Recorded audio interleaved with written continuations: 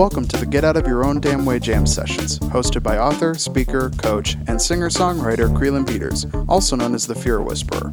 Listen in as Creelan interviews powerful people who have tamed their fears, learned to embrace their greatness, and gotten out of their own damn way. And now, Creelan Peters. Hi, and welcome back to the Get Out of Your Own Damn Way Jam Sessions. I'm Creelan, your host. Today, I'm welcoming a wonderful guest, Wendy Whitmore.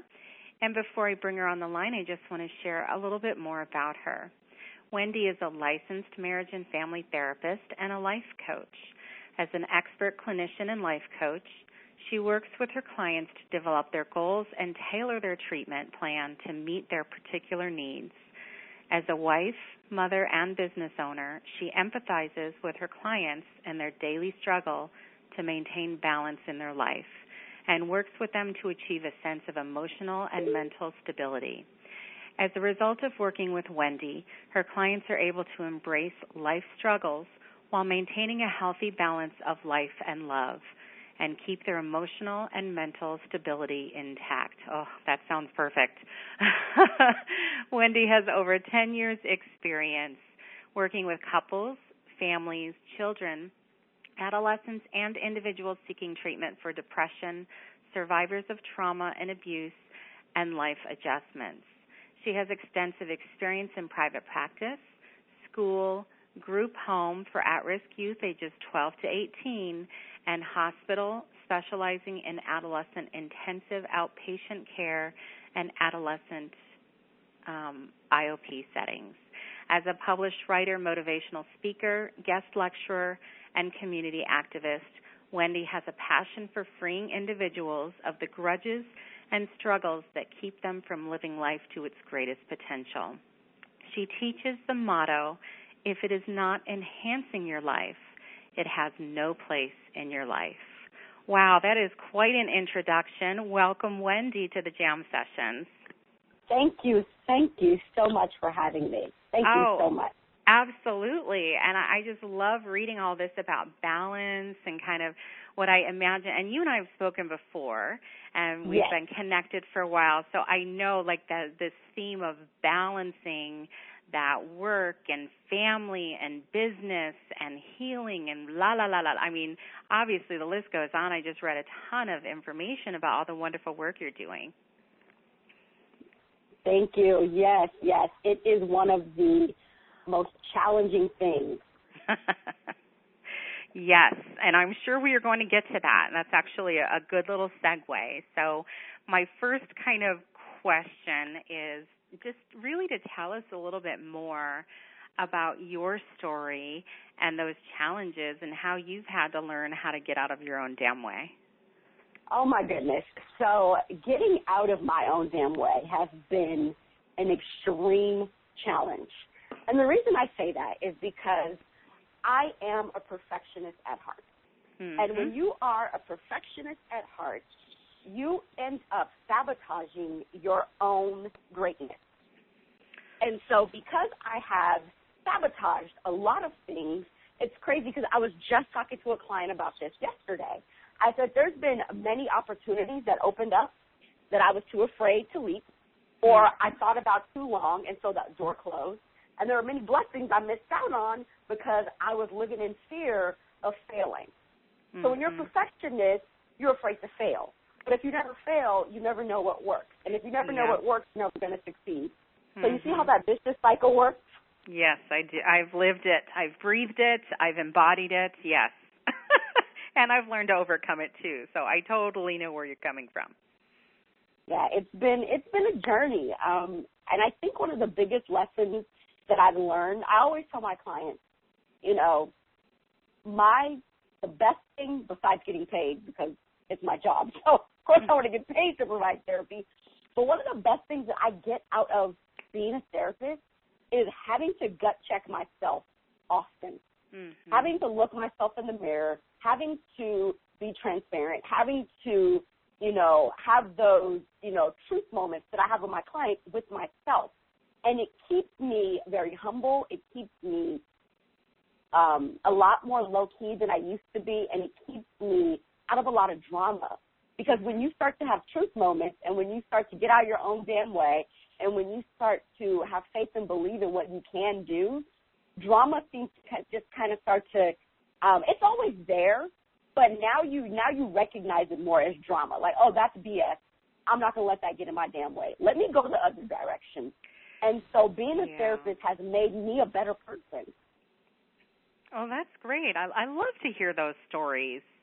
I agree. I think that when we can embrace the stuff that we tell our clients and use it as our own truth and walk our walk and talk our talk, that it can be such a blessing to our own sanity, and it really provides that model too for other people who can kind of see that we're not just trying to blow smoke up their butt. Right. And I think a lot of times clients come to therapy and their assumption is that they're going to come in, it's going to be white walls, it's going to be very blank and bare. I've got like a chocolate brown couch, I've got a teal wall. I've got amazing, sayings and, just affirmations. There's pictures of my family up because I want you to know I'm a real person. And it does. I let them know that I'm not telling you anything that I haven't experienced myself, tried myself, or seen some long-term results. Not just the short-term, not the glitz and the glam and, everything's pretty and hugs and kisses and rainbows, as I call it, but long-term results. That, I'm not going to sell you, something that looks like platinum and it's, like that really cheap silver. Like, I'm not going to do that to you because then that speaks to me as to who I am as a person. Absolutely. I totally get that. And one of the things that you mentioned, and I wrote it down, was the word drama. And I love that you brought that up because what I've noticed, and I'm curious what your thoughts are, Wendy, but I've noticed that, like you said, drama's still there, but what I notice is it's less my drama and it's more other people's drama that I'm responding to. Yes. So, and not to say that I don't create my own drama. I certainly do, and I think I just posted something on one of your relationship questions on Facebook about online dating. So we won't go there because I still experience some drama in that area of my life. But in most other areas of my life, I'm pretty drama-free, and I think that's what attracts people to me and people like you as well, that we've learned to kind of silence the own drama in our lives. Right. And the part that when you decide to get out of your own damn way and you decide to steer clear of drama because you know that it's not enhancing your life, that's where that quote that I came up with. If it's not enhancing your life, it has no business being in your life.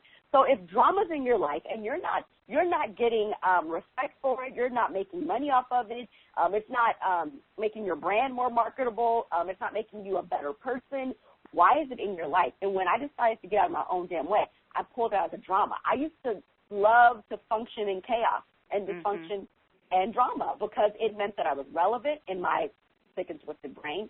It meant that people were talking about me. It meant that, I was involved. I grew up as an only child pretty much, and so things going on around me, I always needed to have stimulation. And when I decided to get out of my own damn way and steer clear of drama, I realized that a lot of those people that I felt I needed to have attachments to so that I wasn't lonely weren't necessary. And unfortunately, some of those people turned out to be family members because I just decided I had to steer clear.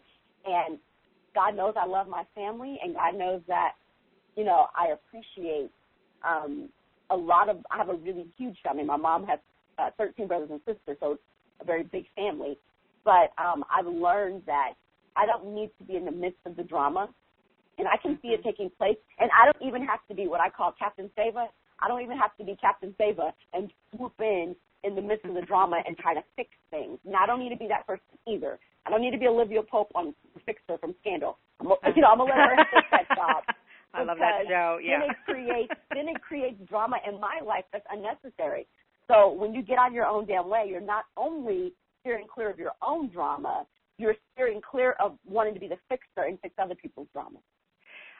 Absolutely. I love that. And I'm all lit up right now because one of my favorite topics to talk about when it comes to letting go, of setting boundaries, is the blood relatives. I am the poster child for setting really strong boundaries with certain family members and cutting off ties with certain family members at what other people might say is not the most opportune time to do that. However, we have to take care of ourselves. And in order to take care of ourselves, that sometimes means letting go of whatever's causing that drama. And I just love that you brought that up, because it's something that a lot of people aren't talking about, and yet it really needs to be talked about. It's kind of born, at least what I think is kind of born out of former generations of, let's sweep it under the rug. We don't talk about it. They're your parent, they're your aunt, they're your uncle. You have to talk to them. You have to love them. It's like, whoa,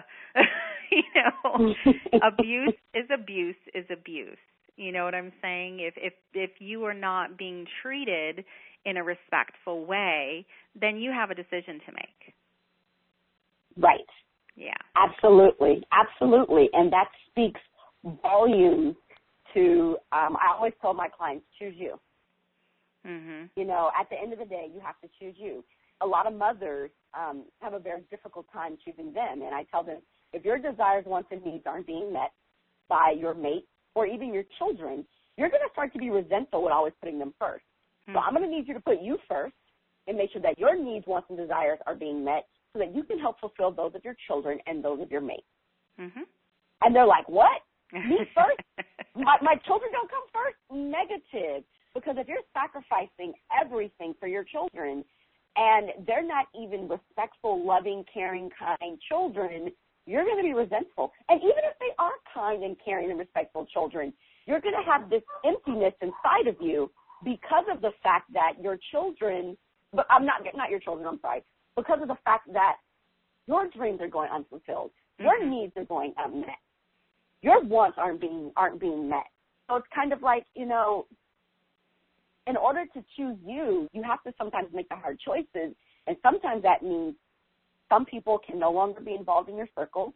And sometimes you have to shrink your circle or even expand it and step outside the box of who you're normally comfortable being with so that you can stretch and grow.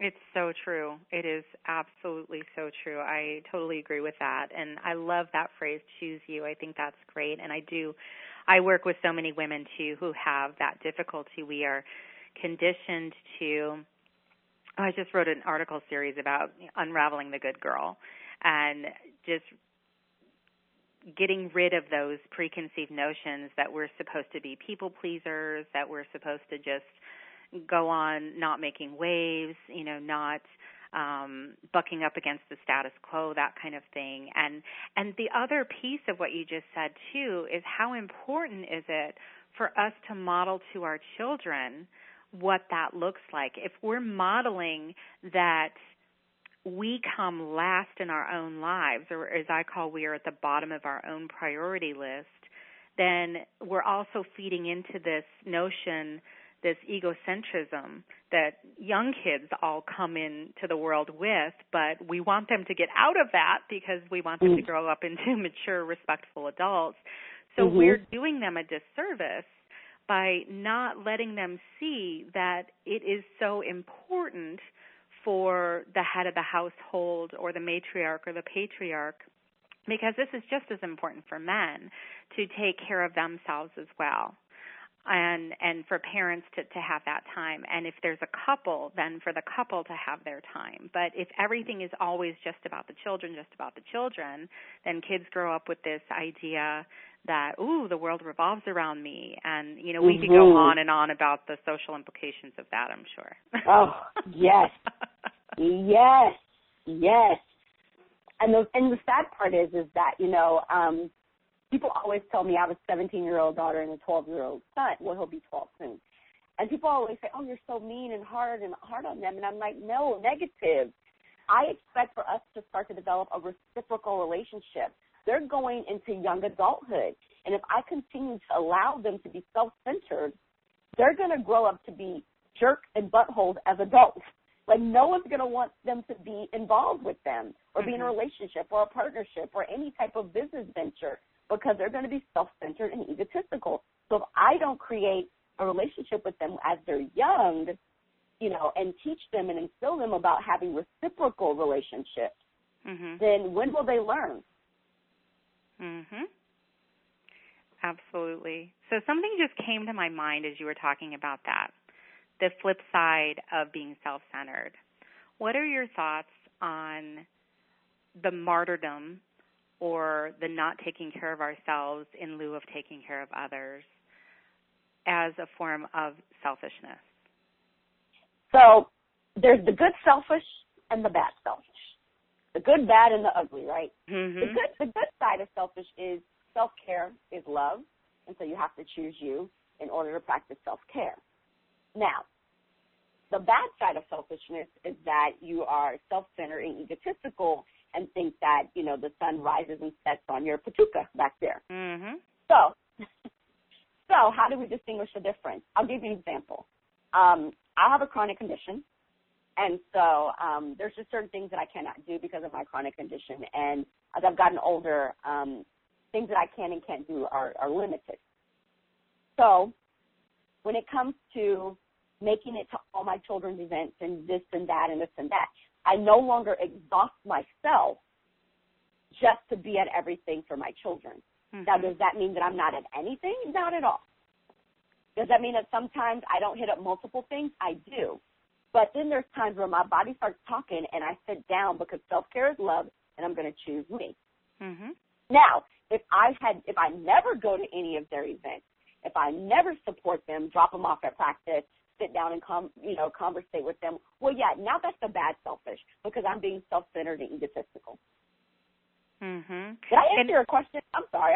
No, it does, but I did want to kind of frame it because I like the shock factor sometimes when talking about things.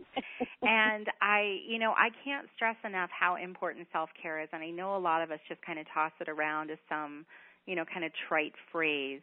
But it is so imperative that we take care of ourselves. And I get on my soapbox about it. And I think it's almost it can be perceived as that, what you say, that bad selfish of because I equate it also with the martyrdom side of things, of like, well, then it's the victimhood, it's the poor me, my kids aren't listening to me, or whatever it is.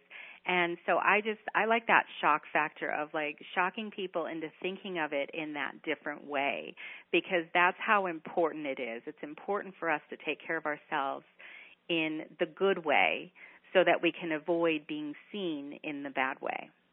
Absolutely. Absolutely. And I think that when we want to frame self-care as being selfish, it's because, and I think when other people want to label that, oh, you're selfish because it's all about you, it's all about you. And I think that just speaks volumes as to the fact that they're jealous because they're not making it all about them. They're trying to figure out how you're making it all about you.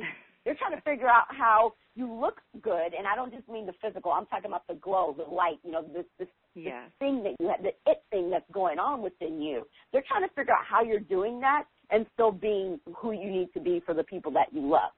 So instead of them humbling themselves and saying, hey, show me, guide me, teach me, help me stretch and grow, they want to hate on you instead and say, oh, you're just selfish and self-centered.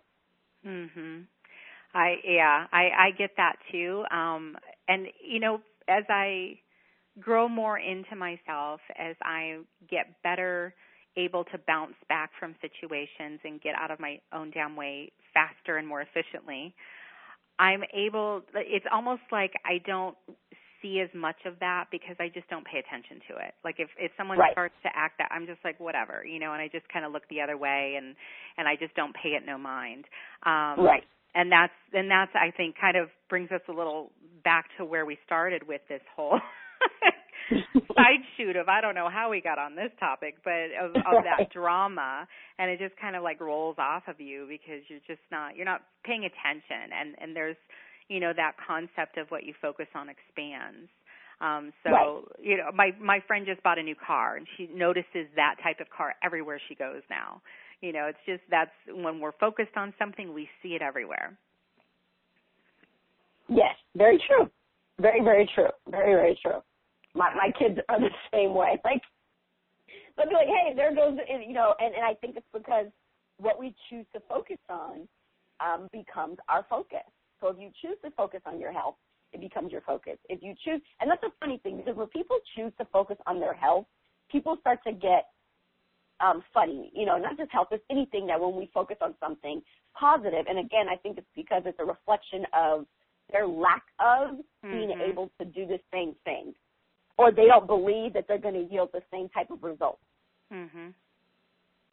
Yeah. Oh, I totally get that. And the other side of that too, though, because I see that, but I also see a lot of people helping each other out. You know, the colleagues that I associate with, like you know, we're all of that same mind of, you know, it's not about the competition. I think that's where we get into trouble, is when we start comparing ourselves to other people and things so personally, like, oh my gosh, you know, that person got to do this and I'm not good enough, and how come I can't do that? Instead of, like you said, you know, show me the way, and looking to people as, wow, you're a little bit further along on this particular journey. Can I ride your coattails a little bit and shadow you and what I call like stalk people online? I'm like, ooh, I want to learn that, so I'm going to follow you.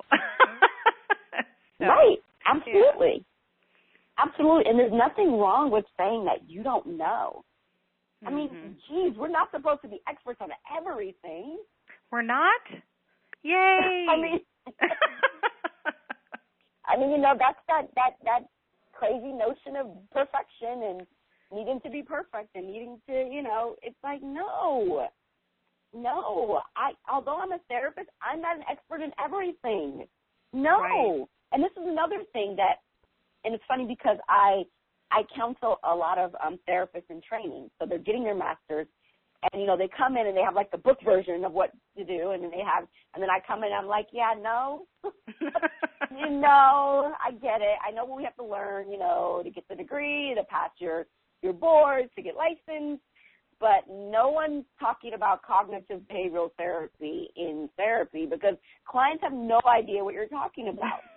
So if you want to be relatable and if you want to be able to, you know, teach and you want to be able to stretch and grow yourself, you're going to have to humble yourself and learn from someone else who's been doing it successfully, because you don't have to be the expert. I'm not the expert in everything. I have clients come in with new things, and I'm like, oh, but you know what I do? I go find the answers for them. Yes. And if I can't, then I'm not going to hold them back, and I'm going to refer them to someone that can help them right now. If it's just something that I'm not able to grasp or a concept, or, you know, I have some countertransference for whatever reason, you know, I'm going to humble myself and get them the help that they need, regardless of if I'm the person that's going to deliver it to them. And that brings up another good point of knowing our limitations. You know, I know all the jargon you're talking because I have been a therapist myself, but it doesn't just pertain to mental health professionals. It pertains to anyone in any area of life, any profession, anything, is knowing our limitations and when we need help. And I find, as all part of that perfectionism, because I totally have that gene too, that it can be so difficult, first of all, to admit you need help. That's the first issue. And then the second issue is actually actively asking for help. Right. It's mind-boggling how our mind plays tricks on us to keep us from like, I mean, my Superwoman cape, it's in the closet right now, but, you know, sometimes it creeps back out and wraps itself around my shoulders. Right. That's what I call the Captain Save-A syndrome. You want to go and swoop in and save and be, you know, the woman of the hour, the man of the hour, you know, and it's like, wait a second, like, who told you to go fight everybody's battle? Who told you everybody needed rescuing? Who told you that you were supposed to fix? Clients come in all the time and say, you know, oh, can you fix our marriage? Can you fix? And I'm like, yeah, because you're not broken. I was like, you might be heartbroken, which is why you're acting the way you are and doing the things you're doing.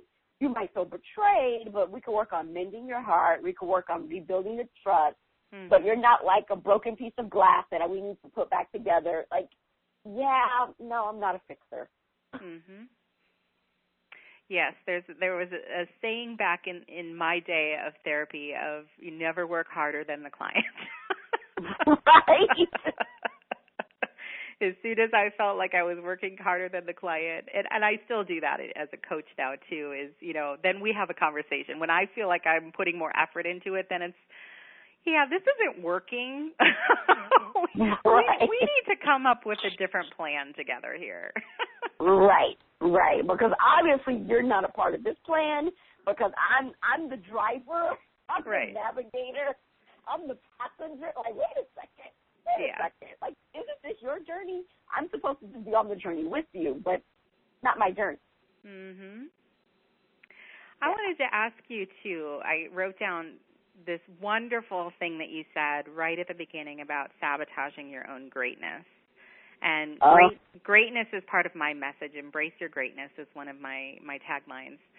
And I would love if you could share a little bit more about what that means and what that's meant personally for you. Like, how have you done that? So, oh my goodness. So I grew up mainly as an only child. And because of that, my mother was very, and my mother was a young mother, so she was very determined for me not to fail. Mm-hmm. So she put me in multiple things, and I excelled at a lot of things. And I became the pedestal child that everybody compares their children to. Look at what Wendy's doing. Look at Wendy's grades. Wendy can play the piano. Wendy acts. Wendy sings. Wendy runs track. I mean, like, I was just like an all-around kid. And what it did was it kept me in a state of fear because I was always afraid of messing up. And I remember as I became an adult, it was the same thing. And it wasn't until I was getting my master's and I got pregnant and I miscarried. And instead of me taking time off and really just kind of healing and talking with my husband about it and even my children, I just went right back like a week later and started working on my thesis. And then I miscarried again, got pregnant and miscarried again. Well, one of my issues has always been that as soon as things start to fall apart, I start to blame myself. And so because of me blaming myself, I missed out on some really great opportunities after that period of time, after the 2 miscarriages. And I look back, and then me and my husband separated. I mean, it just became a huge, huge ordeal. And I look back, one day, and I said, oh, my goodness, I'm missing out on a great life. I'm missing out on great opportunities because I'm so afraid, and I was so angry, and I was so full of resentment. And I'm like, what am I doing to myself? So for me, it was a really eye-opener that I had to stop living in fear in order to embrace the greatness of who I am. I wouldn't tell people my story. I was very sheltered. I was a different kind of therapist and life coach back then. I was very fake and superficial. And it wasn't until I started sharing my story and being transparent and getting out of my own damn way and accepting that my story is my greatness. And it's my story that connects people to me. It's my transparency that brings clients to me. It's what keeps me with a thriving practice, both life coaching and in therapy. So, it was a really tough truth moment for me to say, Wendy, let go of that need for perfection because you're great just the way you are, and the things that you've gone through have only made you stronger. So, yeah, I can relate to that. Yeah, thank you so much for sharing because I totally relate to that idea of that hidden self. My mother was seriously mentally ill, and part of her illness was sharing different pieces of herself with different people. And so I grew up with that paradigm of always needing to keep something hidden. There was always something that needed to be hidden. You couldn't be completely visible. And it's amazing what transformation I found, too, when I started to share more and more of my story about not only that, but it's just about my fear in general, my fear of leaving being a therapist, which it's such a high level in my field, and I walked away and nobody understood it. And it's like, you don't have to understand. This is just what I need to do, and here's kind of why. But just owning that, and I love that you're able to see, and of course hindsight is 20/20, but also looking at all of the lessons you learned during those challenging times, and seeing those missed opportunities, and now being able to see where it brought you and where that turning point was for you, and how it's been able to now bless you in bringing you more clients and more of your successful business. Right. Absolutely. And it's when we decide to just get out of our own damn way, literally, things start to open up, and we start to really hone in on where we're supposed to be and what we're supposed to be doing.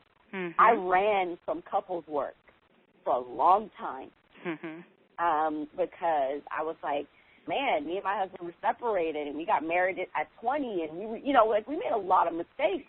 But I find that that's the reason couples come and talk to me. Because they're like, oh, so you've been through some things. You haven't just learned these methods and these, go to these conferences and these workshops where they have these theories and all these different things. You've lived it. Oh, so you know what a good marriage looks like. You know what a bad marriage. You know what a marriage has fallen apart. It's amazing. And so I think once we embrace our struggle, we figure out who we are, and then we can figure out where we're supposed to be, and then it leads us to what we're supposed to be doing.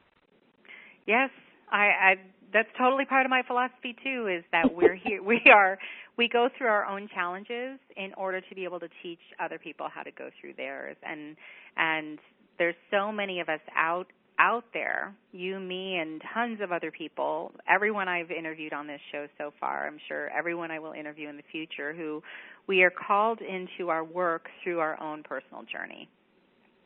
And so it's amazing to see that, and to see where everyone's story leads them to, because it's different, and people connect with you because of that. People connect with other people because of a piece of their story, and there's enough to go around, and there's enough healers out there to help everybody in different and unique ways. And oh my gosh, I'm on a soapbox again. Wait a minute.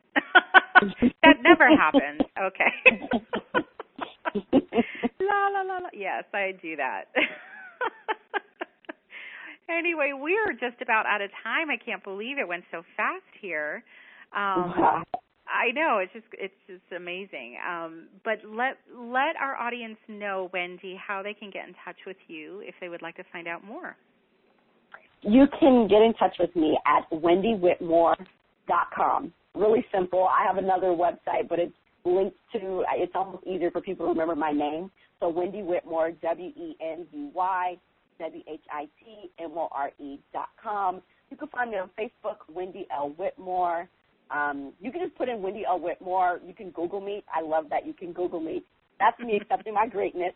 You can Google Wendy L. Whitmore and find out where to find me if you can't remember my website, but it's my name, so it's pretty simple. Great. Wonderful. So I would encourage anyone out there who is drawn to Wendy and her story and her work to reach out and talk with her and contact her and let her know how awesome she is, and if you would like any assistance with any of the wonderful things that she does. So as we wrap up, Wendy, do you have any final tips for the audience on how to get out of your own damn way? Absolutely. What I want to leave everyone with is, sometimes we look in the mirror and we hate who we see. And the reason we hate who we see is because we have not yet learned that we are amazing, that we are beautiful, that we are incredible. And I'm not talking about the physical. I'm talking about when we look past what we see in the mirror and we actually look at who we are. I hope that makes sense, because what I'm really trying to get at is that, you know, you have to be able to see past the skin color, the eye color, the hair texture, whatever it is. You have to be able to see within you. And so a lot of times we look in the mirror, we look away, or we don't want to focus in on who we truly are because we're afraid. And everyone knows that fear is false evidence appearing real.